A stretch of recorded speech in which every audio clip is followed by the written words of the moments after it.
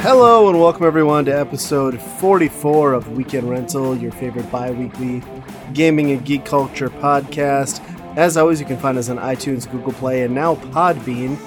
Give us a like or whatever you do on those platforms. It really helps us out. My name is Ryan, and as always, I'm joined by Andy. Hey. And Nate. What's going on, guys? Let's get into Buy Rent Burn. This is a good one. A lot of D's. Not dicks. Get your head out of the gutter. We're going with the Genesis this time around. Basically, if you don't know how Buy Rent Burn works, is we pick a game for a given system, each of us individually. Genesis, obviously, system of choice here. And then we all play those games, and we'll give our opinions on what we thought of them and which game we would personally buy, rent, or burn. This go around, Andy has gone with Dino Land. Nate has gone with Tom Mason's Dinosaurs for Hire. I don't know why Tom Mason is important, but he made it difficult to find this when I was searching for it. And then I've gone with Dynamite Headdy. We'll go back up to the top and just discuss these games. I'll start off with Andy's pick, Dino Land. So the description on this one, a little bit deceiving, but I'm going to read it anyway. Ever played a three-dimensional prehistoric pinball game? Didn't think so. That's why Dino Land is such a crazy, zany game. I'm not making this up. Join Dino Buns and his friends on a wild prehistoric adventure, pinball style. Man, those 3D Dino Buns really pushed it over the top on this one. Gotta love it. That's hilarious. Well, first off, I have to say I'm really impressed that you didn't trip over any of this. I picked Dino Land after you guys picked like two other ones that started with Dino. So like the whole purpose was hopefully that you would get confused and trip up, but you did it successfully, so congrats. I kept my D's straight, just like they say.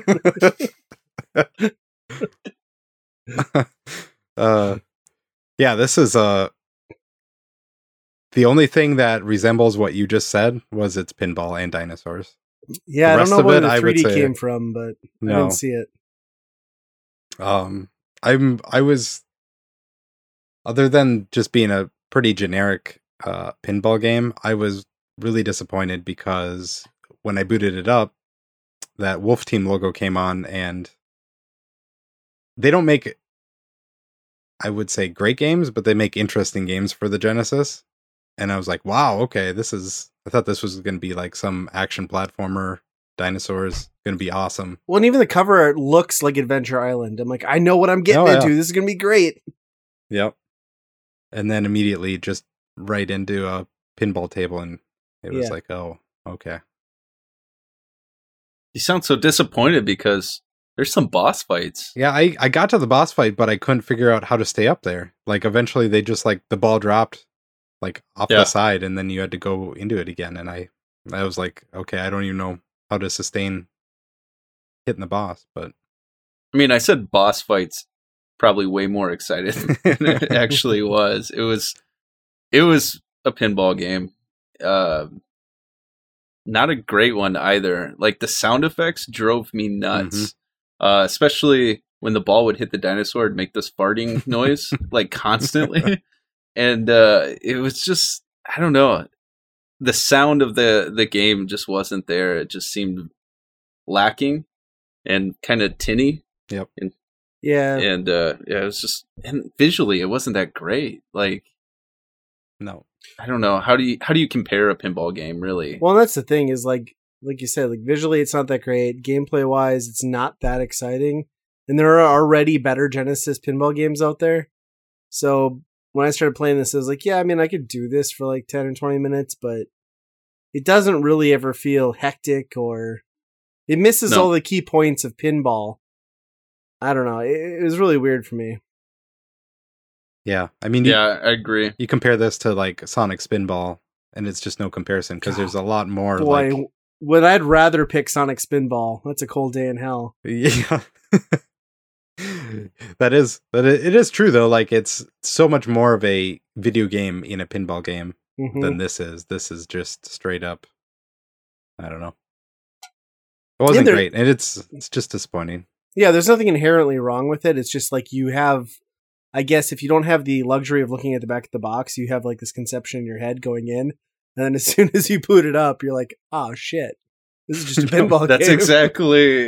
That's exactly what I said the first time I played it. I was like, why did Andy pick a pinball game? Right. This is really weird. And even the name is a lie. Like, it's not Dino Pinball Land, it's just Dino Land. Like, come on. Right. There's no Yeah. balls or flippers in the front of that box art. It's a bunch of BS. No. I mean, this No. is the developer of like a bunch of shooters, a bunch of like Valis action RPGs. I think they turned into the Tales of people, like all those Tales of games. That's Yeah. what they make now. And They cut their Somehow teeth on Dino Land Pinball, huh? somehow they had a pinball game in there. Well, everybody needs one, right? I guess. Just one. Just one. All right, let's move on to Nate's pick. If I can get my phone to work. Here we go. Tom Mason's Dinosaurs for Hire, or just Dinosaurs for Hire, which apparently was a graphic novel. Who knew? So the description on this one, a psycho dictator unleashes mobs of biogenetic dinosaur freaks. These 4 dinosaurs for hire take on the mission, blasting through hordes of ninjas and prehistoric beasts the size of skyscrapers. If it ain't been shot, shoot it. Yeah. All right, America. dinosaurs. Yeah, this is an interesting, I want to say run and gun, but it's not a run and gun. It's more like a walk and gun. Slow pace, kind of Ninja Turtles ripoff in a way. There's at least the background looked very Ninja Turtles to me. And you basically walk through the levels shooting ninjas, which is extremely disappointing. You play as a dinosaur. First, the cover art. Let's go to the cover art because it's a T-Rex like holding a machine gun. You're like, this game is going to be freaking sweet. Yeah. And I mean, dinosaurs, machine guns. It's going to be awesome. And then it just starts crawling along. It's not that the dinosaur can't run. He's just kind of moseying around and shooting ninjas, which he's a T-Rex. So he should be like big and just eat them. Because that would be awesome. That would make the game really great. But I mean, it's not awful. It's not great either. But it is, the first 10 minutes is kind of like, okay, yeah, this is cool. But then it just is the same thing over and over again. You can get different power-ups, like a spread shot, kind of Contra-esque, along with some, just the gun is the same, just different shot patterns that you can use, and just a whole lot of ninjas that you're shooting. Yeah, you kind of like touched on something like that was what jumped out to me. Like, first of all, was like I'm playing Contra, but as a dinosaur, and then as you get to that like first stage boss, there's like the turret on the wall, and there's like a ninja like hole in the ground that like erupts ninjas. I was like, yeah, this is definitely the first boss from Contra. But yeah, like kind of like you said, it's a super slow paced game. Your character is too big, I think, for the screen, and then like the respawn rate on enemies is just obnoxious. And then I love how there's a fleet full of ninjas who've only been trained to ass kick people. Like that's the only move they know. Like I'm gonna run up and kick you in the ass. That's the only kick I've got. Like it's so stupid, and I don't know. If you can keep the momentum of like moving in one direction, constantly spraying, it's manageable. But as soon as you get to spots, like even that first boss I talked about, where stuff is just coming at you from both sides, it stops being fun and starts being annoying really quick, which is a bummer because like it's dinosaurs with guns. Like this shouldn't be that difficult. It should be badass. Yeah, the biggest thing that was the most annoying, I thought, was that like those ninjas would get right up on you. They would be like right where you are, like not even at the end of your gun, so you couldn't even shoot them because they're right in up on right those there. buns. They're right in your face. Got to get those buns for that kick. Those dino buns. Yeah, those dino buns need kicking. So this was a game that I picked up. So when we went to the Sioux 50% off sale down in Sioux Falls, I was just kind of scrolling through the Genesis games, and I don't know much about the Genesis, but I was like, Dinosaurs for Hire, and the big picture came up with this like dino looking like Rambo with a machine gun. And I'm like, Yeah. okay, yeah, I'll pay the $6 for this. And yeah, I mean, wasn't that great of a game, unfortunately. The music was good.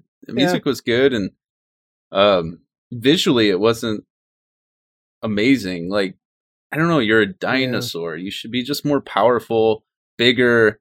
As you get further into the game, the bosses, there's like a giant turtle dinosaur that you fight, and that's way bigger than you are. And you're like, I'm a T-Rex. Like, yeah. I'm pretty awesome. So I like that that gimmick at the beginning, where you're like, you shoot that boss, and then it rolls the credits. Right, and then it's like, it's like, oh, I just saw the ending. It's so cool. Yeah. I mean, this game definitely, I wasn't unaware of it. I mean, it has its fans on the Genesis. It's just not, it's not as good as I hoped it would be. It's not the worst game I've played either. It's just, I don't know. I feel a little bit let down because the premise sounded so much better. Again, like Dino Land. They both sounded so much better on name alone than they turned out to be in games. So you said this was based off a graphic novel? Yeah, that's like, or I think I'm guessing that's what that Tom Mason is. When I was Googling it to like find some more information, because I couldn't find a whole lot until I threw his name in front of the game. Yeah. There was apparently a graphic novel that this happened to be about. So interesting. Yeah. Huh. I wonder if Mr. Mason's pleased about that or not. I mean, probably. He was probably more hoping for an animated series, but yeah, that was the first thing that I thought too. Was must be trying to do the Ninja Turtle thing. Yeah, I wonder when. Like, I should look and see what year that came out. It probably had to be after the Turtles, because Turtles was late 80s. Yeah. Oh, American Comic Jurassic Book, Park. created by Tom Mason in 1988. So that was like right at TMNT time. Yeah. I don't know I don't know if it predated or not, but yeah, it ran until only 9 issues, 1990, and it was canceled. So my guess would be they were trying to like cash in on Turtles, and then it didn't take off. Did you play as any other characters besides the T-Rex? Why would I want to be anybody else other than the T-Rex? I was a Triceratops. Right. Really? And was it the same shooting? Yeah, as it's pretty much everything else. Oh.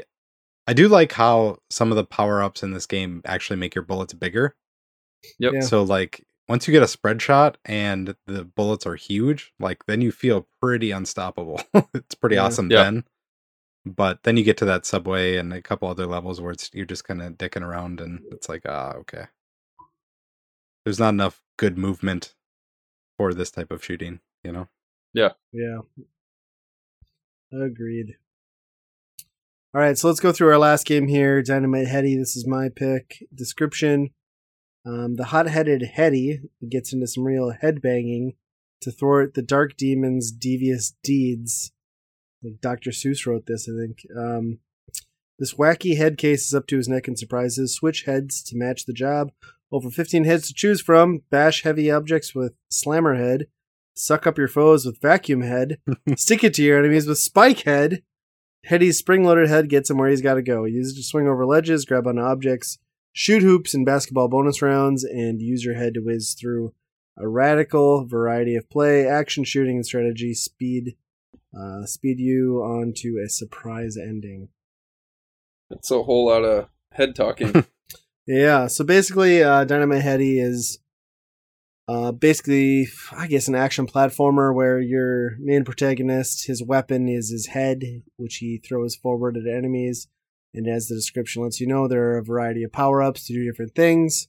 It was developed by Treasure, which is a revered developer on the Genesis. They put out some of the best content on that platform, including Gunstar Heroes, and Dynamite Heady is no exception, except it's just ridiculously cute, super Japanese, and a lot of tongue-in-cheek. There's a lot going on in this game. I don't know, it looks visually kind of amazing. I know it came out later in the end of the Genesis run, but there aren't too many games that like really popped off the screen like this in that era. Super bright color palette. Mm-hmm. Like to the point where you're like, oh my gosh, there's a lot happening here on the screen.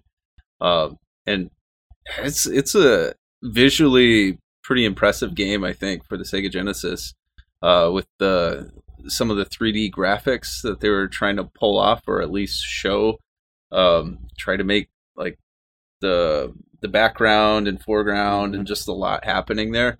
Made it very entertaining to play, and I love platformers anyway, so it was fun. And being able to switch the different heads was pretty cool too. So plus, you gotta love that like intro level that's just called Toys in the Hood. Like, if you don't laugh at that, something's wrong with you. Yeah, this game reminded me a lot of Rayman. Yeah, Without, yeah. like before Rayman. Yeah, Very colorful. Obviously having your one appendage separated from your body. and this was his head, just so we're all clear. Yes. Man, that would really change It's the a game. much different game.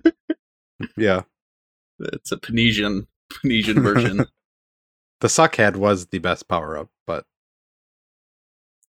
Right. I think so. I like the micro, like, size power up downgrade thing where you turn into like a tiny little, like, minuscule sprite and ran into secret areas. That was pretty cool.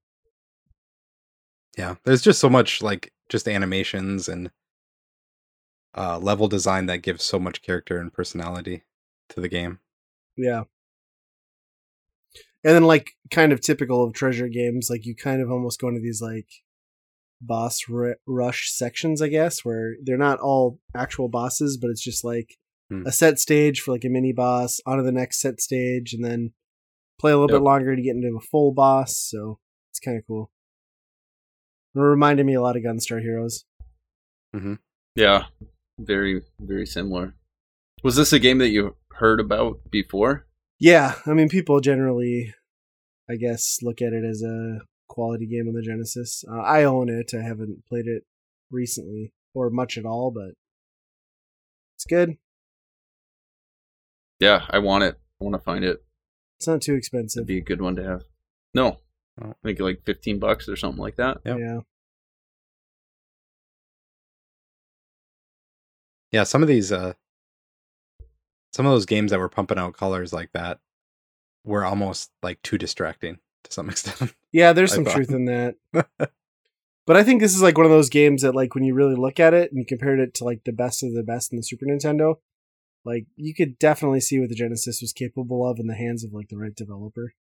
Oh yeah. They threw a lot on screen at once. And like, even that, like, anytime you get a Genesis game where the audio isn't just completely obnoxious, like, kudos, because that's not a feat that most people seem to be able to pull off. So I liked it. I'm glad I own it. Yeah. I'm glad you own it too, Ryan. But will I buy it again? That's the real question. Let's go back. Bum, bum, bum. Let's go back up to the top and go through our picks. Andy, you're up. Yeah, my buy is going to be Dynamite Heady. Like, out of those three, it's definitely hands and above the best. Mm-hmm. It's just, there's not many games in the 16-bit era that do a lot of stuff with their mechanics and level design to make it, something special, where it's more than just a game. Like, they didn't have to make it seem like a stage show. And they didn't have to make all these crazy power-ups do the things that they do, Right. They didn't make did you have to fight an evil cat over and over and over again. Right. Because cats are evil. Well, not if you're Egyptian, right? Well, that's okay. Touche. For all our listeners over in Egypt, we got you. Yeah, but yeah, it was amazing to see, like, that and Ristar and all those ones that came out right at the end. It's amazing what came on the Genesis compared to the stuff that. Okay, is that how you say like, that? Is it Ristar or Rystar or Restar? Who knows? See, I can't. Yeah, I I say Rystar. Yeah, I don't know. Something. He's a star. He's a star man. My rent is going to be Dinosaurs for Hire, because I don't know, just the premise alone is enough to rent it anyway. Like, who wouldn't rent that? But Right. I don't know. It was decent. It wasn't terrible, I guess, but they could have done a lot better as far as like level design and stuff to make you actually feel like you're just cruising by shooting everybody. And Dino Land was a complete disappointment. When I first booted that up, I was more excited than what I was when I picked it, and then immediately just shot in the face. Yeah, it's understandable. Nate, how about you? Yeah, I think this one's pretty clear. Dynamite Headdy is just, when you put it up against those two games, it's just far more superior. I mean, I guess even with, if you put it up with a lot of games, it's a great game. It looks amazing. At times it did seem like there was a bit much going on the screen, but I really enjoyed it, and that's kind of more of the genre that I enjoy. So that would definitely be my buy. And then Dinosaurs for Hire would be for sure rental. And I think, Andy, you touched on this a little bit. Like, you're walking through the store and you're just looking at the cover art as a kid, and you're like, T-Rex machine gun? This is going to be a great game. And so I would see myself renting it then and even now, like, without like just walking through like a Blockbuster or something like that. It would have been, for sure, rent. And then Dinosaur Pinball, Dino Land. Is that what it's called? Dino Land? Yeah. Oh, it's awful. It's terrible. Disappointment with a name like that. I expected something different, and highly disappointed. I mean, Dino Land is a generic name directly from Jurassic Park. Like, it's the same words. Yeah. And then they make a pinball game. Come on, do better. Just try. What about you, Ryan? I would buy Dynamite Headdy. There's no question. In the slew of games we have here, that's the ultimate one to go with. Honestly, that's probably a top tier game for the Genesis in general. I honestly think both the other two games are equally blah to me, but I would probably rent Dino Land. I actually had more fun with that than I did with the other one, which is going to be Dinosaurs for Hire, which I'll burn. If I wanted to play shitty Contra, I guess I'd throw it in. Maybe I'd play Time Slip, but ultimately I'd go back and I'd probably just play Contra. So I'm gonna burn it. I'm gonna burn it. That one hurts. That hurts a little bit, but I'm over it. That's surprising. It was based on cover art alone. I still don't know, because both the cover arts are great. Like, Dino Land has great cover art, and so does Dinosaurs for Hire. But I definitely, you can't change my mind now. I definitely played Dino Land more. Not that I had infinitely more fun with it. I just played it longer. So did you beat the boss? I didn't. No. I had no, I got to a point and I'm like, I don't know what the benefit is of beating this boss, so I'm just going to turn this off. Maybe another There table. is no benefit. It just goes back to the table and play again forever, waiting for a second boss. Yay. Yeah. Another Byron burn in the books. Close that book of D's. Big ol' list of D's. Triple D's. D's and heads. Diners, today. dildos, and dicks. Dinosaurs, dildos, and dicks. We're heading out!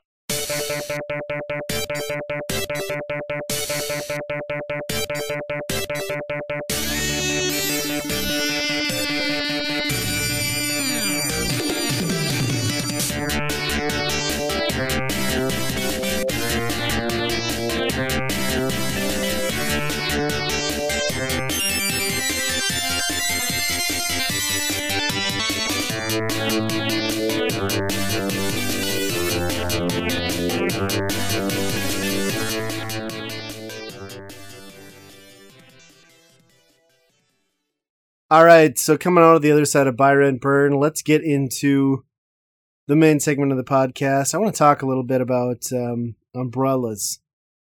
Are you guys fans of umbrellas? I use them. Really? Good for you. No, Are you part of the Umbrella Academy? no, I'm not smart enough. No. I don't think it has to do with intelligence. Oh, okay. Can you kind of teleport lucky. through walls? Can you travel through time? Are you in a giant orangutan human being? 'Cause that might help you. So, I'm of course talking about the Umbrella Academy on Netflix.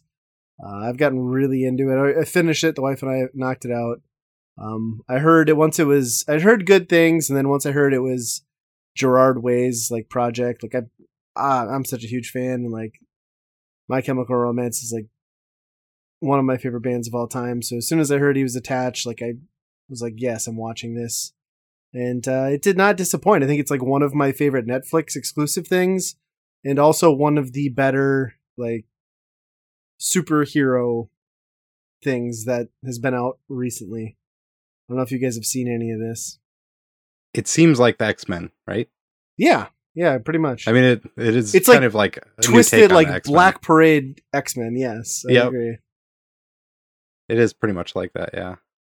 I don't know. I like I was saying earlier that I kind of came in maybe episode 2 or 3. Been slowly going in, and so far I like it so far. It's pretty good. That big monster guy though, he just looks like the silliest thing Yeah, he is like when he's wearing clothes. kind of horrendously out of place, and he gets sort of well, I don't want to ruin anything for you, but like, yeah, he doesn't fit like the overall polish of the rest of the show. It's like we had a huge budget, we put a ton of work into this, and like, oh, here's a dude in like an obvious like monkey suit. Like, it just doesn't quite fit. And as like with all Netflix stuff, they dropped it all at once. I think it's 10 episodes, so it's easy to blast through it. But yeah, there's some phenomenal acting, and I love Klaus, like the drug addict brother. Mhm. He's like the most unlikable but like lovable character in the whole series. Like he gets better throughout. Yeah, it was good. I mean, I don't usually get into that sort of stuff, but this one was a good watch. I'd recommend anyone pick it up and go through it. They left it on a cliffhanger, which you'd expect. I imagine they'll try and get another season or 2 out of it, since all that Marvel stuff disappeared. Yeah, that's all gone now. It's all right. We have the Umbrella Academy. I haven't experienced it yet. I actually, sadly, I haven't even heard of it. So I'll have to check it out. Do you even emo bra? Call yourself a real emo fan? No, I'm just kidding. Yeah, it's kind of one of those things. Like it wouldn't have been on my radar at all, except I'd heard a couple other podcasts I listened to talk about it, and then I was like, oh, I'm gonna watch that, and then I got kind of hooked. So, yeah. If you're bored, put it on. I recommend it. Give it like 2 episodes at least, because the first one's kind of... They spend a lot of time setting up like a very strange story that doesn't really do anything for the first 60 minutes. Which is kind of a problem like all those Netflix shows have, now that I think about it. Like they really take... It's like, you gotta know, trust me, you gotta watch like 3 episodes before you get it. I feel like every Netflix show I've ever watched, like that's the pitch. Yeah. At least you can do that in a night, though, with those. Yeah, that's true. It's nice having it dropped all at once. You can just I love that. binge I love when places do that. Yeah. What was I think a while ago, this was quite some time ago, we talked about the one that was on Prime. Oh, that Bourne? Yeah, that was great. Yeah, I mean, I need a like sequel to I that. liked the first and last episode I watched. Oh yeah, that's right. I forgot about. Did you ever you went? I through went the back rest of through them? about halfway, and I just fell off the wagon. I was like, nah. Like, Oh yeah, I forgot about that. I know what's happening here. It was really good, though. I'll give you that. It was great. Yeah, but I love that they just drop everything at once, and you just watch it at your convenience, and you don't Yes. have to wait. Like I have one show that I watch. That's it, and it's lame. It's called Curse of Oak Island on History Channel. Why? a Why do you document- watch this show? Hey, let's dig this hole. Look, we found a rusty twig. Like, yeah, you know what this Yes. means? The Vikings were here, murdered Christ, and now we're gonna find the gold of Atlantis. Like, no, you're not. Like, it's not a show. I know, and I get sucked in every time. Like, you can ask my wife. I'm sitting there. I'm like, this is stupid. This is dumb. I'm not even watching this next week. And then, I'm like, I gotta catch it. I gotta see what happened because I know 95% of that show they start they'll pick up something like, oh, I found a nail, and then the narrator comes and he goes, a nail? Like, he always repeats something with a question. Yeah. Could it be to the Ark of the Covenant? And then I'm like, what? It's a nail that they were using to pound the boards over there. We're going to start a new show, and we're going to pitch it to Discovery Channel. We're going to call it The Curse of Andy's Backyard. It's going to be the three of us with a shovel and a Bobcat excavator. And we're going to get like 10 seasons out of this bitch. Looking for Nintendo games. Just tossing them out there. No, we're going to plant them there first. That's how you make reality TV. Right. Yeah. No, I will give you their relentless optimism is engaging to a point, but I put that on the same level as I put like hunting Bigfoot. Like, you're never finding anything. It's literally a show about nothing. No, I know that. I absolutely know that, but I still keep on coming back to it. Like, after I'm done with this show, I just watched the Tuesday's episode today, and I was like, this is stupid. I'm not even watching this. Yeah. And then they show next week on the Curse of Oak Island. I was like, I'm watching that. Yeah. Well, that's probably better than where I'm at, because the only show I watch current viewing I watch is The Walking Dead, and I hate it, and I hate every episode now, and I'm like, this show sucks, it's so stupid, and my wife just will not let it die, so I get stuck watching it, and it has gotten so bad. I'm cleared. I think I'm free. No, you're gonna get sucked back in when they put that last season on Netflix. Maybe. See? No. It's got those teeth in you. Yeah, we haven't really been watching much lately. I don't know. Yeah, me either. I've actually been playing some games, though. Like? Tell me. I finished Crackdown. Oh. And I don't know why, because it's there was like no payoff in that game. It was just whatever. It was like 5 hours long, though? Yeah. It wasn't very long at all. Still took me, that's where my gaming is now. 5-hour game takes me, 3-4 weeks to finish now, but. Well, you're better than me. I paid for Game Pass, re-signed up for Xbox Live, only to have not touched it in the month it's been out, so. Yeah.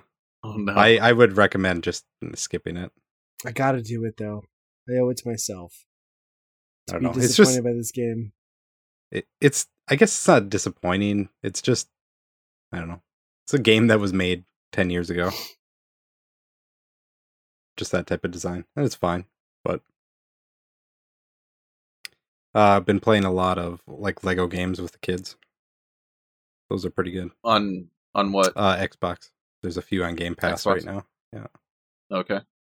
Do they get really into them? I know my son's playing Lego City on the Wii U right now. Undercover? And he is...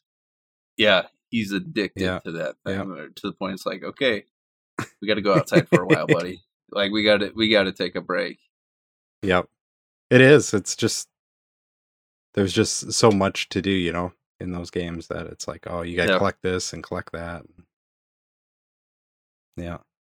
They're fun, but they definitely wear out after a while because it's the same formula every single game. Yeah.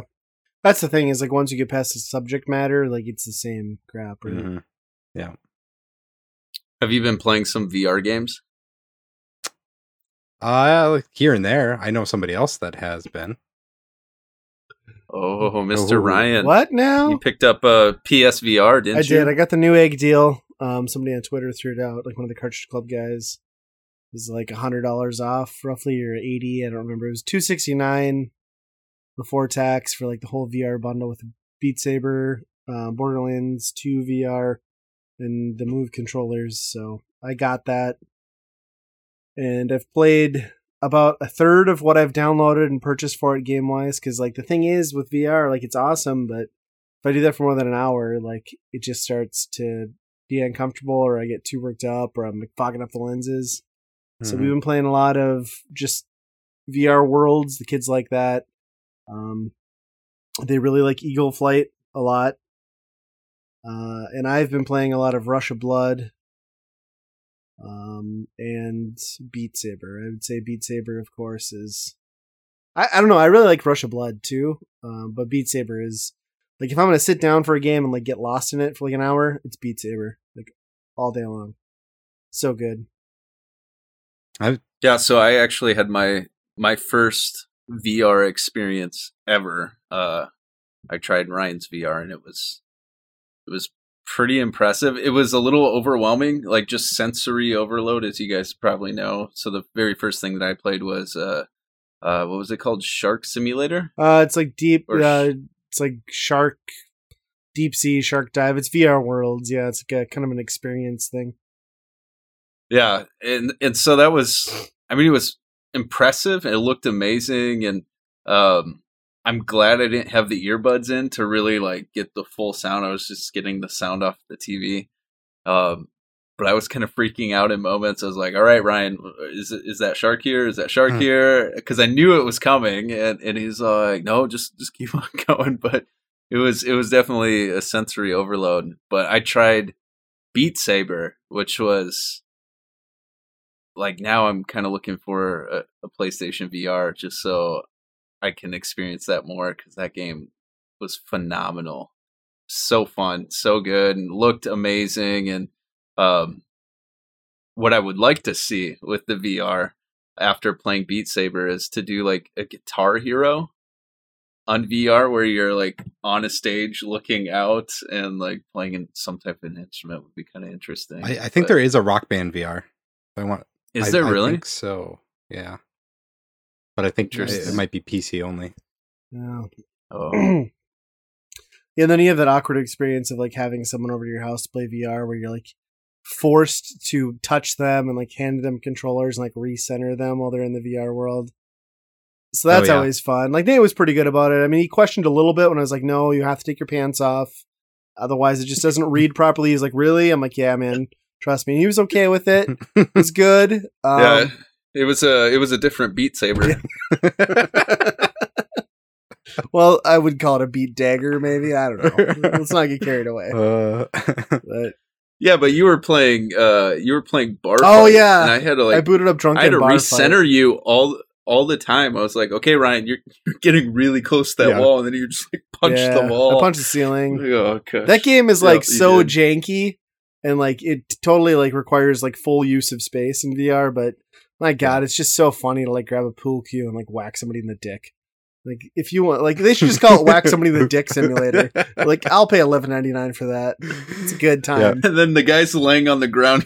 Yeah, I'm like on my knees, like punch him in the balls. It's just good. It's very satisfying.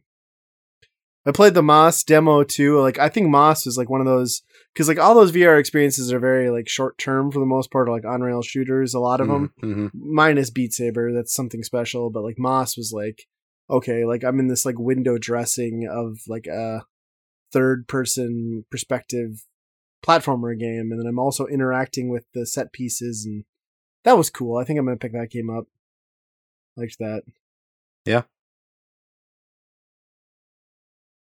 I think the problem with like that though, like PlayStation VR is very good about like being fairly straightforward to like get set up and working, but like it still has jank. Like all VR has some issues, and like, you know, there's those times where you like load in a game and like your hands are facing towards your chest, and you're like, no, what the hell's only, you know, you gotta reset, or like one or of they your float hands away. right, or they won't recognize, and like that's, I feel like that's less prevalent than I expected, but it's still like enough that like, man, when it's not quite all working right, it really sucks you out of the experience. It pisses you off, especially with Beat Saber, which requires precision. Mm-hmm. And I'd say I'm about 50-50 on Beat Saber, where like I put it in, like everything's flowing, it's great. And then there's other times where it's like, this is pissing me off. Like I just gotta shut it off. Yeah. Yeah. Andy knows what I'm talking about. He's got VR. The same exact thing happens to me. Well, I can't hardly play Beat Saber in the light. You have to have, at night, you know, light bulbs are fine, but like if you have any natural light coming in, it messes with the Move controllers or something. I don't know. Mm-hmm. I haven't figured out a way to like change the color, and I feel like that would be something that, you know, you just change the color that it's looking for, so it's opposite of what natural light is. And sure, but I haven't figured out how to do that. if there is a way. I'd love to know. But yeah, same thing.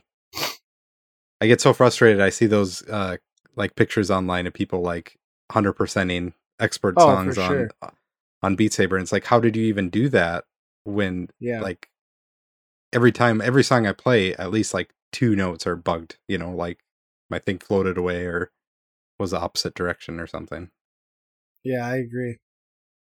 I think like it's an amazing piece of hardware for the price point, and like when it's firing on all cylinders, it's hard to deny that it's worth every penny, but I just wish like it had that little bit more sheen to like fully work, but it is what it is. I mean, I feel like it's already pushing the hardware beyond what it's intended for, so yeah. I don't know. It's a really cool, you know, showpiece and something to throw on somebody's head. My kids love it. Like they play that Eagle Flight. Like they just all they want to do is just like fly around freeform in Eagle Flight. Like that's their favorite thing. Huh. They want to play goggles. Goggles is what, yes. I've been trying to explain what VR like. Told my daughter, I'm like, it's not goggles, it's VR. She's like, why VR? That's stupid. I'm like, well, it's virtual reality, so it's the initials for that. She's like, yeah, when I went over to Ryan's, she's like, "Are you gonna be playing goggles?" And I was like, "What? Yeah, are you playing goggles with my dad?" Well, I don't know what goggles is. It's another game we made up. I was disappointed you didn't like Rez though. That's okay. It's not that I didn't like Rez. I thought Rez was really cool. I think it's just that I had Rez built up in my head for so many years now. Because like everyone was like on Dreamcast, like Rez is the shit. Like, this is the greatest thing. And then like, you know, did it come out here officially or in Europe? Yeah, it came out. Okay. Well, PS2. It came over on PS2, and then people were like, "Oh, you can get it like Rez." And so I think it's just that I had it so built up in my head that it could not possibly meet expectations. But like you said, like music, visuals, experience, cool. Like gameplay, I was like, I'm not really doing anything. I mean, I'm kind of waving my wand and putting blocks on stuff. Plus, I thought I'd be able to use both hands. So it was a little disappointing using one. But yeah, I think I would buy Rez, but it has to be cheaper. I don't know. Too many years of like, it's the ultimate like experience, and it kind of fell flat for me. But that said, it was still very cool and trippy. Yeah. So yeah, I'm looking forward to it. Like I'm looking forward to trying out some more stuff, and I don't know. Have you done anything with like the Hulu and Netflix? I see they're like VR enabled. Does that do anything different, or is it just like I'm watching big screen movies at home? Okay. Yeah, I guess I never tried that. It might be one of those things where you're like in a fake theater or something popcorn like that. At somebody's head. I did play a little bit of Job Simulator, and like I disregarded everything they said and just took everything that wasn't bolted out of my cube and threw it at the guy next to me until he yelled at me. Yep. And I threw more shit at his face because that was fun. you picked that one up, or you just did the demo? Demo, yeah. That was like one where like that required like a very exact amount of space, and like my Move controllers were not cooperating. So for me to like plug my computer in was like a 10-minute ordeal. I was just getting so pissed. I basically just like looked at the narrator, kind of like threw staplers at his head. It was kind of my experience. But yeah, it was interesting. They're making another one, like a vacation simulator or something. I'm gonna pick that one out. That one's good. Yeah, there's a lot I want to try. It's cool, and it's cool to see my wife get into it too. She's like all the time. She's like, "Oh, I want to play that Beat Saber game again." Well, she doesn't know what it's called. She's like, "I want to play that one again with like the music." And I'm like, okay, well, me too. But as soon as we turn the VR on, my kids come running from like wherever they're hiding and want to play Eagle Flight. So it's tough. But now we won't have to have that hard decision of like sharing VR because Nintendo's got a solution for us. It's a great the solution. Next innovation in VR, Labo VR. Take a hunk of cardboard shit and throw your $300 console into it. Ta-da! Virtual reality. I love your enthusiasm. Ugh. That's awful. I just picture parents buying this Labo. No one's buying this. Come on. No, I wouldn't. I don't think I'm going to buy it. But I'm going to buy it. But nobody else is buying it. Fuck yeah, I got it. Well, I found out they're selling like a separate just VR goggles headset piece for $40 versus the $70 like full like elephant dick nozzle attachment thing that I can get. So yeah, I have to. I owe it to myself to see how bad this really is. And I think for $40, I can live with myself. I mean, I've still got a half-built piano back here, and 5 other frickin' Amiibo, Labo, stupid things. Yeah, you're right. You're already. Don't talk me into it. It's only Don't talk me into $40. Come on, like that's bargain bin. Still, it's stupid. I love how Come on, like Nintendo try. I love how we literally made fun of this exact premise last episode, and like in between episodes, exactly it came true. And the thing that we joked about with it being a Labo attachment, like that Google glasses, it literally is that, which is so sad. Like, couldn't they have just sold like a $20 shell, like an actual VR piece, and then the VR thing, like the Labo thing, could have been a separate thing to do with it? Mm-hmm. But could they not have just made it into something that, because at this point, like what developer is going to make a Switch VR game? Nobody. Beat Saber. They've sold it as a joke now. What if it was Beat Saber on Labo? That'd be awesome. If they could make that work, I would download. I don't think they'd have anything to track, right? Yeah, because the infrared sensor, how would that? Yeah, you'd have it in that's the cardboard. just on the one, right? So that wouldn't work. You're right. You take your connection from your Wii U, and now you plug it into your Switch, and then you have this like cable just hanging. I don't know. I like it. It's dumb. It's dumb. Can I have like 2 Wii U tablets on the side of my face for like peripheral VR? The truth. And then like you take a 3DS and you fold it all the way out and like slap it on the top. It completes the tracking. It's perfect. And then your controller is the power. Oh yeah, of course. Yes. I think we just made the Labo one better. Yeah. We should work for that. Nintendo. Wasn't hard. Well, and that's an interesting point because like when you look at the VR headset like mock-up, like they definitely showed like you're putting the Joy-Con on the sides of the device. So I wonder how it does track. Like, I'm curious on that. I mean, it probably tracks the accelerometers in there, so it'd be able to know the axis and stuff. So you could do like a dumbed down Eagle Flight in theory. Yeah, which is like an interesting part of VR, but it's also the least impressive. Because they did that with the Wii U. Like, did you ever download like that virtual flights thing where you could like fly through England with like a flight, like a bunch of geese? It's like, that's neat, but it's just a video that I can 360 view. Yep. So. No, VR only really gets going once you have like those, like once you are able to use hands. Yes. You know, I think that's where it really shines. Yeah, when it becomes interactive instead of just like an immersive experience. Yeah. Yeah, I agree. And I just don't think the screen resolution would even do much. You know, yeah. I don't think the Switch has a nice screen. You can see those pixels pretty good once you get up there. Yeah, but the same can be said for the PlayStation VR. Like you can tell, like that is not the same screen as like an Oculus, because like when you put that in, it's a black screen. Like you see the perforation, but pixels. Yeah. You know, it's like cost to value proposition. Like obviously, it's enough. And that's kind of what I was talking with Nate too. It's like, because he was asking if I'd played other VR stuff, and I'm like, yeah, I played the Oculus, which felt far more immersive, but that also required at the time $1,200 for the device, $1,200 more for a PC that can handle it, and then you know, there's something about ease of access to just like getting something that maybe not. Technically, it's inferior, but what you're paying for kind of makes up for that. But I just don't see. Like we just talked about, like the PlayStation 4 is like just pulling it off. Like, how is the Switch going to do anything? Oh, I feel like it's going to be a lot of those like VR smartphone type situations. Oh yeah, same thing. Yeah, like that's not really great.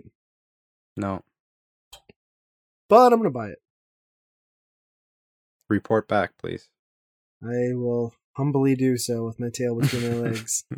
Actually, what is the release date on that? I don't even know. It's next month, I think. Is it really? Is it? Mm-hmm. Boy, that's real soon for disappointment. I'm gonna have MGC that month. Maybe I'll just wait a month or so. You could buy it and bring it to MGC, and we can talk about it. Come back like tattered and like ripped and Somebody spilled like Mountain Dew on it. Can't use it anymore. Yeah, Mountain Dew. Mountain Dew. Yeah. I don't know. I'm interested to see where Sony does with theirs. Like if that's going to be like an integral part to PlayStation 5. Like if that's going to be almost a required thing, VR. Or not. Do you think they have the technology to get it to the price point where it could be wireless and still function? Picture that thing just sucking batteries like crazy. Yeah, that's probably the big thing, right? The power. Yeah. I mean, I want to see them do more with it because I think what they've done is like far surpassed what I expected the PlayStation VR to do. So with the extra horsepower of the PlayStation 5, I think the biggest thing is really just getting developers to like take the time to do it. Mm-hmm. Yeah. There isn't a whole lot of stuff out. I mean, there's a lot of stuff out there in the grand scheme of things, but it trickles in.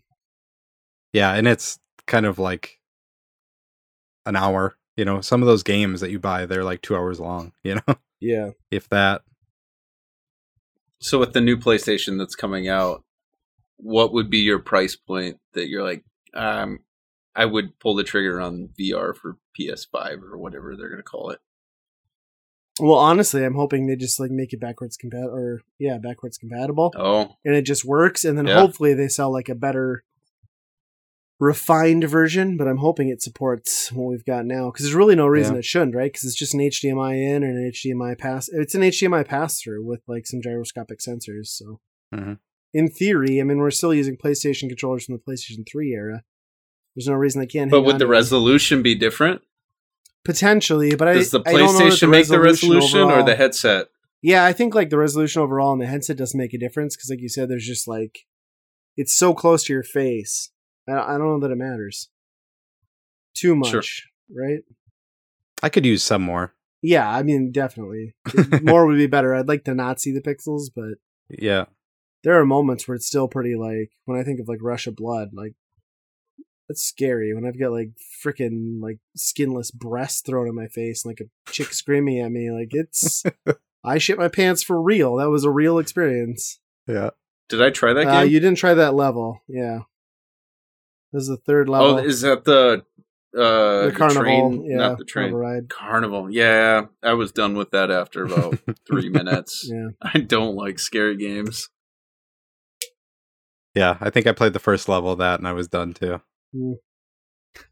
It was one of those moments where like Ryan's like, "Oh, let's try this." I'm like, "Man, this kind of looks a little creepy," and he's like, "No, not at all." And I was like, "It's fine, man."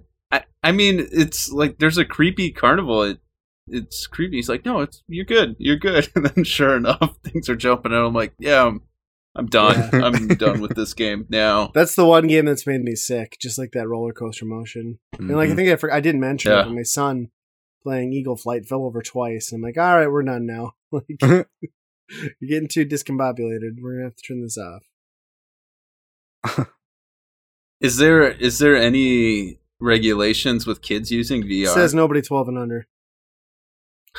I adhered to that for all of like 5 minutes. I just don't let them play for more than like 10 minutes at a time. Yeah, same here. I'll put them in for 5 minutes, 10 minutes just for a little thing, and that's about it. Yep. Well, I think that's the end of the news, but we do have an interview that we've been looking to fit into an episode that we should add in here for this episode, and that is with a group of fellow gamers, retro gamers, just modern gaming enthusiasts, the Wizard Gamers out of Fargo. They've done some content. They're on Twitter. You can find some content, audio content, like a podcast. They've done some formats on that. They also have a YouTube channel where they've got videos that come out. All gaming and geek related, kind of like us. So we sat down with them at Replay Games. Replay Games is an amazing store in Fargo. Our buddy CJ runs that with his wife. Excellent place. If you haven't heard of it, just Google Replay Games Fargo. You're going to find it. It's an awesome place to hang out and play some modern and retro games. And he was generous enough to let us sit down and record some audio and record some video with the Wizard Gamers. So as we get into it here, we're going to be talking with Charles, Josh, and Danton of the Wizard Gamers.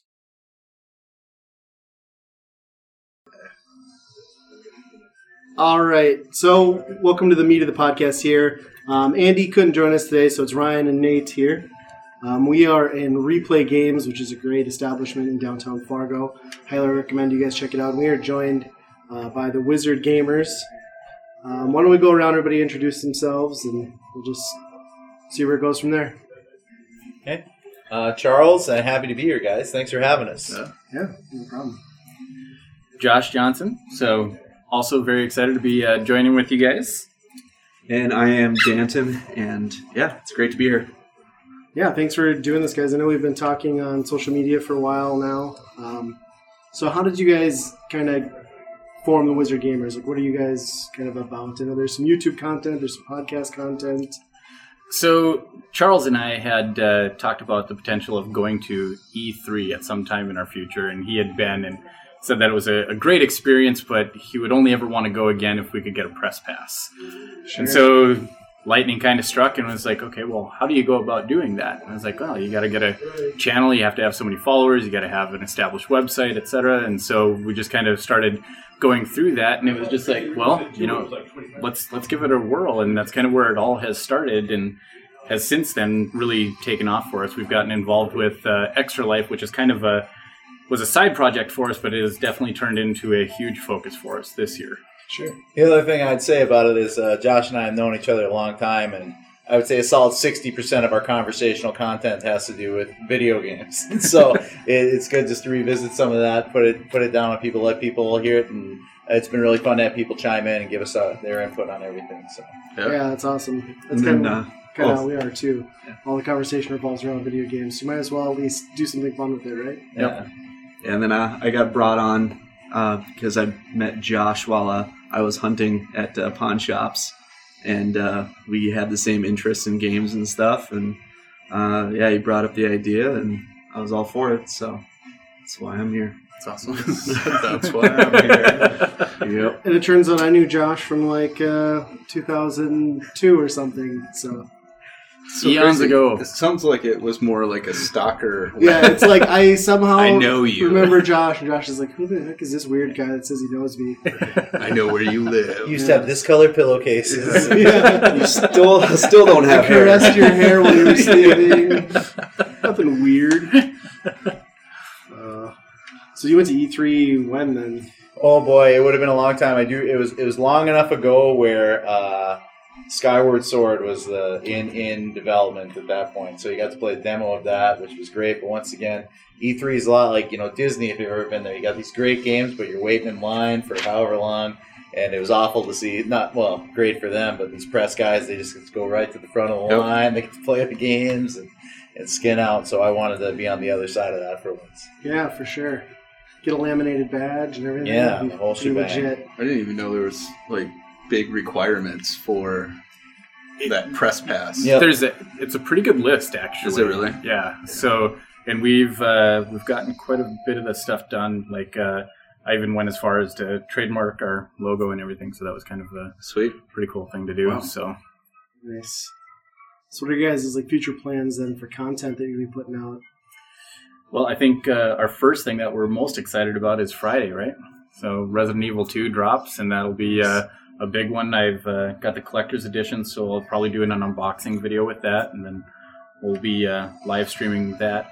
And then, as I kind of mentioned there with Extra Life, that's going to be our main focus for this year, kind of going forward, trying to raise money for children. So that's a big project for us. Yeah, that's awesome. We've had a really good mix, though, of talking about current games that are coming out and what we're excited for. And then we also like to do a lot of retro throwbacks. We, at one point, did an 8-bit video game draft that was a lot of fun. And getting Dan involved has been awesome because Dan, Josh and I would say, in terms of, we're big gamers, but Dan is on another level in terms of tech and modifications and building stuff. I'll have to agree on that. Like Yeah. your Twitter posts, I'm like, that's cool. I don't know what that does, but that's sweet, man. I love When that. Dan gets on a roll, he's talking a language I don't understand. That's So, pretty awesome. but he knows it inside and out. So getting his take on everything has been really cool too. He's been a great addition for us. Yeah, when I can find out how to get the best video output on a system or a console, I definitely strive for it. And so I've had my soldering skills for over 10 years,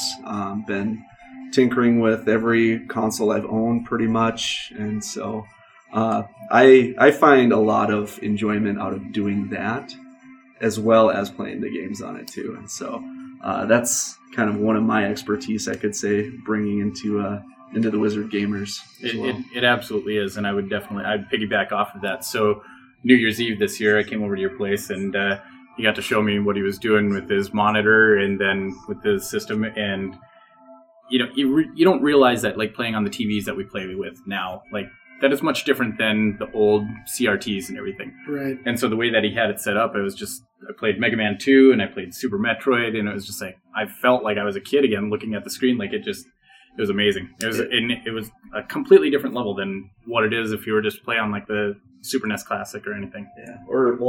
I always think of it as there's how you imagined it as a kid, and then looking at it how you actually played it, and it's completely different.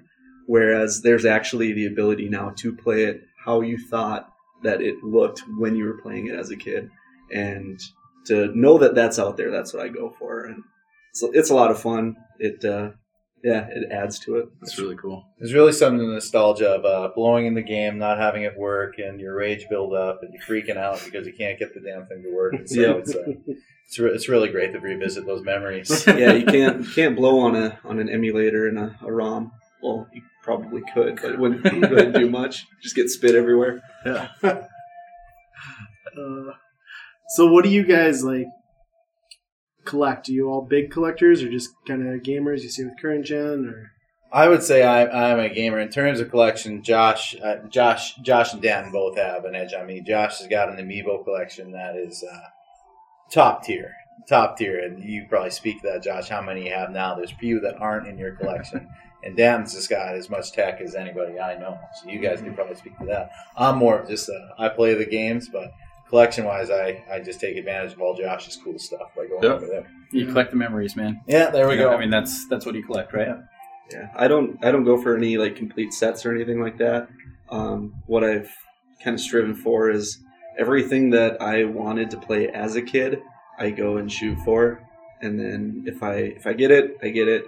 If it's out of budget, then I usually wait. I'm not in a hurry to get any games or anything like that, but I would say I do have a pretty hefty collection for collecting pretty strong for the last 2-3 years. So I've got over 1,000 games. Wow. Built up. Is there a main focus, like NES or Xbox, or No, not just really. kind of a mishmash? Like looking at my collection right now, I think I have the most PS2 games out of everything. Okay. One, because the library for PS2 is huge, but two, that was the first console that I paid my own money with to buy myself, and so I think that has its own little nostalgia there. But I like every console. I grab whatever games that I want. And granted, it's within budget and within time, but yeah. And Ryan, you and I kind of briefly touched on this, when we were talking about setting up this episode. And I'm not a completionist collectioner by any means, so the only thing that I do collect that I am trying to complete is the Amiibo collection. Like that is my one thing. I'm roughly about 10 away from having what is a every one of total them. collection? How many? I don't even last time I looked, it was like 176. Okay. But that was before last month when there was the 3 Splatoon ones came out. The Loot Goblin came out, and I know there was you had Ridley, Wolf, and then the orange Splatoon character. So that was before adding those into the mix as well.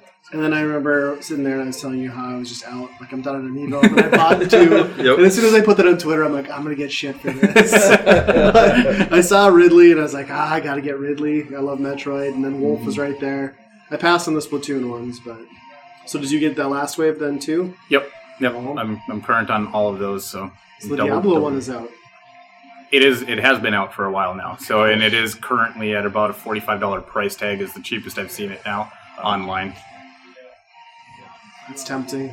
Just do it. It's that amiibo is actually probably one of the coolest ones because it's not in the traditional amiibo box. Sure. And so you can actually open it up and take it out and you would never notice because it's not sealed or anything in any way. And so it's kind of one of the cool amiibos that you can actually take out and put it right back in its box and it still looks the same. So that's one of the things I like most about that. I wish they did them all that way, but I understand what they're doing. Yeah. So why amiibo? Like, what drew you to that? Where you're like, I gotta have that. So it just kind of turned out as a random thing working in the pawn industry. I had a couple amiibos come through and they were Link and Zelda. And I was just like, oh yeah, these are kind of cool. I'll pick these up for a couple bucks, and didn't think anything of it. And then just for my own personal research, went home and was like, wow, these things are ridiculously expensive. And now like they're extremely expensive because they don't print these ones anymore. Mm-hmm. And so I was like, I wonder, what it would be like to collect them or whatever. And the thought just kind of sparked there. It didn't really take off. But then a couple months later, somebody brought in a box with 50 of them in it. Yeah. And I got a smoking deal on it. I won't name a price because I think people would hunt me down for that. But got an amazing deal on it, and that's where it really kind of took off for me. Awesome. And then I went to another pawn shop here in town, and they had a whole box of them, brand new, never been opened. And I asked them, hey, if I were to buy all these, what type of deal would you give me? And I think I picked up 50-ish from them as well. So and I got it wasn't them all just like a one.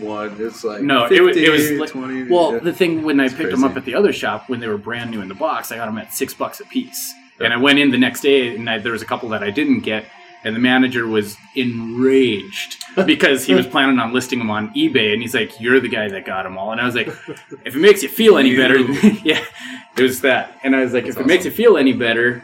They go into a collector. I'm not turning it around to resell them. That's not at all. And he's like, no, that doesn't make me feel any better.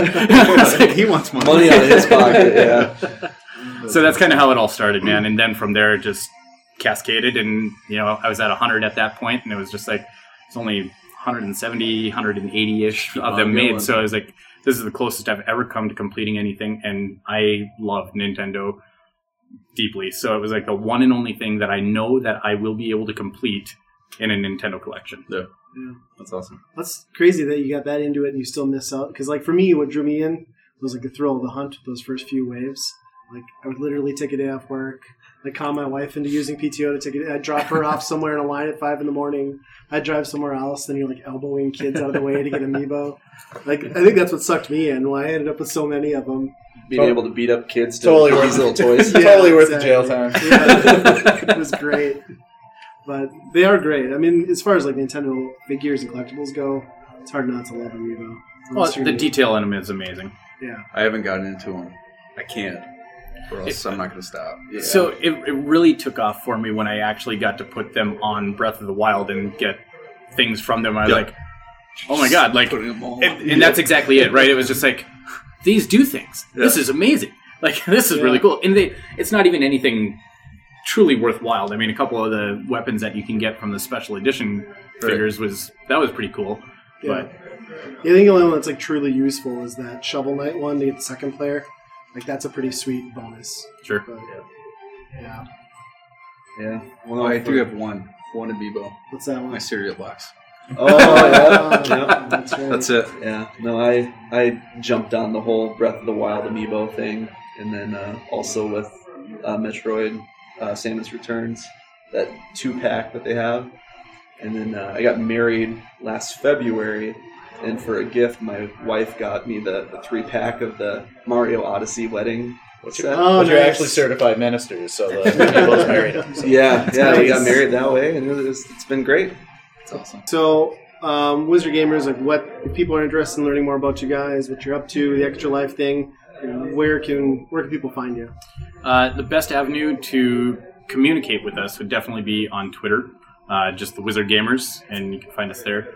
If you want to check out our content, YouTube, just the Wizard Gamers as well. Okay.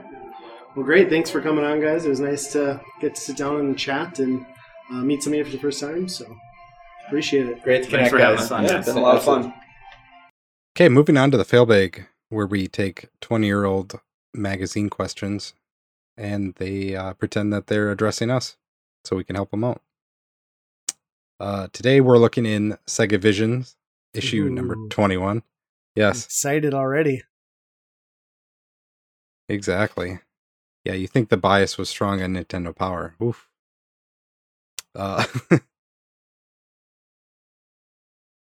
We got CMG. That's what he goes by, I guess. He says, help. My mom is addicted to your RPGs. She can sit down for 8 hours non-stop playing. Is this normal? No. Your mom didn't make you like Eggo waffles and go off to her job like the rest of us? Like, I don't really know what to say there. I think, I mean, this is probably not the right avenue to get the help that you need. Like, we're going to send you a Contacting the voucher second- from Phantasy Star 3. Have your mom buy it. Yeah, exactly. There's probably some other avenues that could probably help you. It sounds like you kind of need a little bit more parenting in your life. Yeah, it's pretty cool though that like back then somebody's mom was able to like just grasp the concept and run with RPGs as cryptic as they were back then. But Yeah. 8 hours a day for an adult with children seems excessive. Slightly excessive. I mean, maybe once or twice a year I take a day off to just play video games when my kids aren't home. I couldn't like I just imagine like poor Timmy's coming home at like 3:00 from school and 3:00. Next thing you know, it's 6:00. Mom, I'm hungry. Go fix yourself a below and a sandwich, Timmy. Like, Slightly reportable. Yeah. Doesn't seem great. Get your mom some help. I haven't done that in a long time. I haven't taken a day to just sit and play video games since Red Dead 2. October. That was the last time. Yeah. Yeah. I think we're due for another one. Okay. It's got to be less than that. It was too A much. 32-hour PSVR. Oh, Oh God. gosh. We would die. Re- We'd be cross-eyed. Rally. It would not be good. It's not healthy, Nate. I know. We'd leave actually We'll thinking find we're a bird. There'd be so much sweat in my goggles, the foam would dissolve. It's just not a good situation. We'd have to tap it with the straw so it would Yes. drain as we're playing. Oh, I forgot. Like, I was going to tell you guys about my VR invention. So, like, my biggest frustration, off topic in the fail bag, but kind of since we're going there anyway, my biggest problem is, like, VR is not conducive to doing it by yourself, right? So, I'm going to make belt attachments to holster my Move controllers. And then also in the center, like where my belt buckle would be, it's going to be a holder for my PlayStation 4 controller. It's genius. And then go, yeah, that's pretty good. It's going to be great. I don't know what I'm going to call it yet. $1 million idea. We'll pack in a The PS Western pack. shooter or something with it. Yes. It's going to be big. It's going to be big. Mad Dog It's McCree. called 1-2 switch. Yep, pretty much that. But I'm serious. Like, I no joke am probably going to jerry rig something for my own personal use. Like, it's that much of an inconvenience for me. Because, like, I hate, like, I could take the goggles off, but, like, usually I'm, like, patting around, like, the living room like an idiot. Yeah, trying to you find have the this like DualShock. this the one eye out like this Yes. looking around. And then you don't want to pull it up because you smudge it. It's a big ordeal. Yeah. It's happening. Yeah, that seems weird that they don't really let you do that. I hate navigating like the menu bars and stuff with the Move controller. It sucks. Mhm. It's not great. Okay, let's talk about somebody else's mom. All right. JJ. His mom says that if they get the Sega channel, they won't ever have to get another video game for the Genesis again. And I was wondering if that was true. Do you store every game that Sega has made on the Sega channel? No, But theoretically, she's not wrong. Yeah. Right? Like you'd get a new game or 2 games every month. So really, yeah, a kid should be happy as long as they're subscribed to the Sega Channel. I just don't know how long the Sega Channel existed. It couldn't have been too many it couldn't have years. been that long. No. A couple years. Yeah. And it was kind of expensive too, I thought too. So it's like, are you really getting ahead? Yeah, it was a monthly subscription fee plus possible long distance fees. And you probably needed a pretty good internet. Yeah. Well, it was all 56K, like phone dial up. There was no internet even really, so it was like you had to have a phone provider. Yeah. I mean, that's an excellent point though. Like, yeah, you'd get a game to play for a while, but then it's gone and you can't revisit it. So it's not like you're building this library. You have moments of time to play games. Yeah, I mean, like, that's kind of what it is right now, too, with Game Pass and Games for Gold and PlayStation Plus. Like, you could theoretically live off that stuff. You know, if I was a parent that wasn't really into games and didn't care about it, I would be like, those are your games, you know? Here's Game Pass. Yeah. I'm not going to buy new games all the time. Lucky for my kids, I like playing new games, too, so. Don't we all? Yeah. Yeah. Thanks, Sega Channel, for getting games and then losing them. That kind of sucks. Okay, Andrew from American Online. Remember that? Yeah. He says, "Who cares about these old games like Pac-Man? Why should we be wasting our money on these games that our parents played when they were in diapers? Who buys these games anyway? I don't think that game makers should be wasting their time and money. I say that we should take these kinds of games off the market and start working on the future." Well, here's the thing. If you want to get mom and dad to pony up money for a new console, what easier way to get them into it than saying, hey, Dad, we can get Frogger and Pac-Man on the Sega Genesis also. And guess what? Then you get Sonic 2, and you get Phantasy Star, and you get Streets of Rage. So don't put it down. They're classics for a reason. Yeah. How many parents bought their system for their kids knowing that they would, you know, get something else with it that they wanted? Absolutely. Yeah. Absolutely. Still happens. I'm pretty sure that's why we got an NES, because the Duck Hunt. Oh, yeah. My dad was like, this looks sweet. Yeah. It sure is. That's the whole reason we got a computer is we got a pheasant hunting game for it. Oh, really? Yeah. He's going to be the best. It's like, I need a pheasant hunt in the winter. Yeah. And was it just one of those like mouse scrolling, like click on bird things too? Yeah, it was something like that. I don't think even he played it more than once. So it's like, this is a huge disappointment. All this technology. Yeah. Turned out that was a good investment though, the computer side of it, not so much the game. Sure. Makes sense. I want to know like how old this kid's parents are though. This question's written in 1996. And he was talking about, and they were in diapers. Yeah, his parents were in diapers when they were playing Pac-Man. Oh, wow. That's concerning. It is. Well, teen pregnancy. It's a real thing. You know, before Teen Mom was on the air, there were real. Well, when teen did Pac-Man moms. come out? 70. Is that old? I'd have figured 80s. Let me check. 76, 77? I don't think so.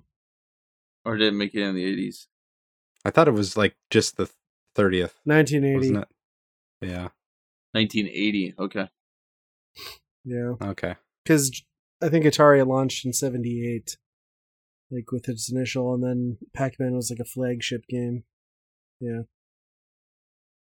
Okay. Yeah. So they would have been 16. Well, I mean, this kid is probably a little bit older. He's able to write to a magazine. So.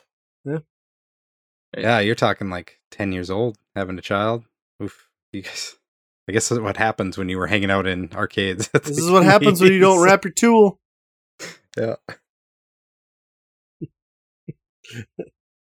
Yeah. Well, maybe the kid was a little bit wrong in his parents' age.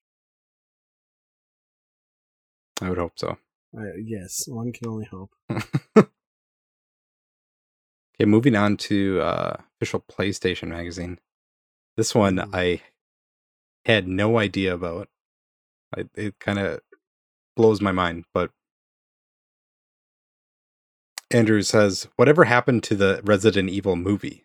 Is it ever coming out? Who has been cast, if casting has started yet? Has George Romero's script really been dumped? Thanks.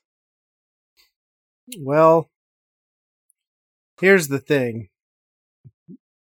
Is you eventually get a Resident Evil movie. And then they don't stop. And then you get 8 more. And as someone who has had the last week off because my daughter is not at school, I came home one night and turned on Sling TV, and they were in the middle of airing the final Resident Evil movie, and I was like, shit, I don't want to do this, but I've seen all the rest of them, so I restarted it, watched it all with commercials. It was like 2.5 hours of my life that I'll never get back. And they're all so bad. They're all so bad. I think from a theatrical standpoint, you could argue that the original Resident Evil movie was the best. It also didn't tie into the game particularly well. Resident Evil, the second one, I don't even know what it was called, did the best at like fan service with Jill Valentine, the Nemesis, the Licker. And then after that, it was just kind of like this weird post-apocalyptic train wreck.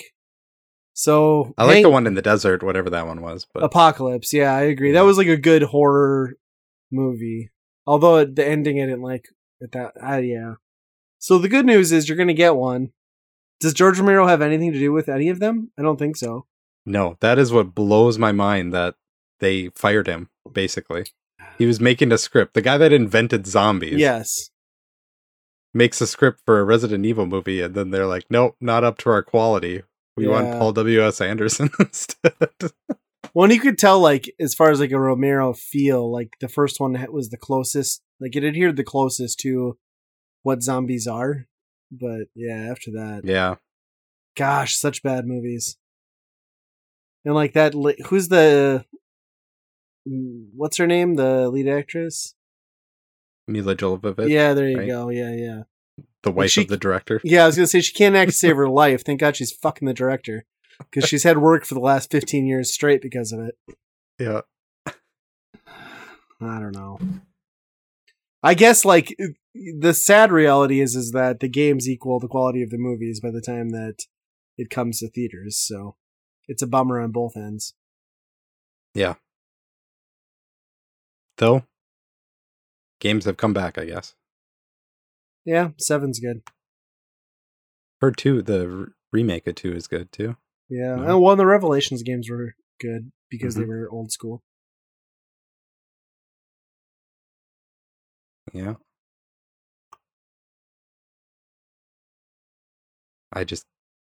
What year was that written? That was 99. Oh boy, that wasn't too far before they did. Yeah. Because it had to be like 2002 when that first one came out? Something like that, yeah. 3? I gotta Google this now. That's just, it blows my mind that they got the guy that invented zombies. And the whole reason they made the game a ripoff of. 2002, yeah. His last couple of films, though, like zombie films that came out towards the end there, they were not good. I've heard they were gross, or dumb. But. Yeah. I'll wrap it up. All right. You can send us an email. We'd love to hear from you. Send us your comments, questions, concerns, cuss words, whatever you want. Pictures. We like those. You can send them to weekendrentalpodcast@gmail.com. Of course, you can check us out on Twitter and YouTube and all things Weekend Rental at weekendpodcast.com. Be kind. Rewind. VR bananas. Dinosaurs, dildos, and dives. 50 burgers, 50 bros.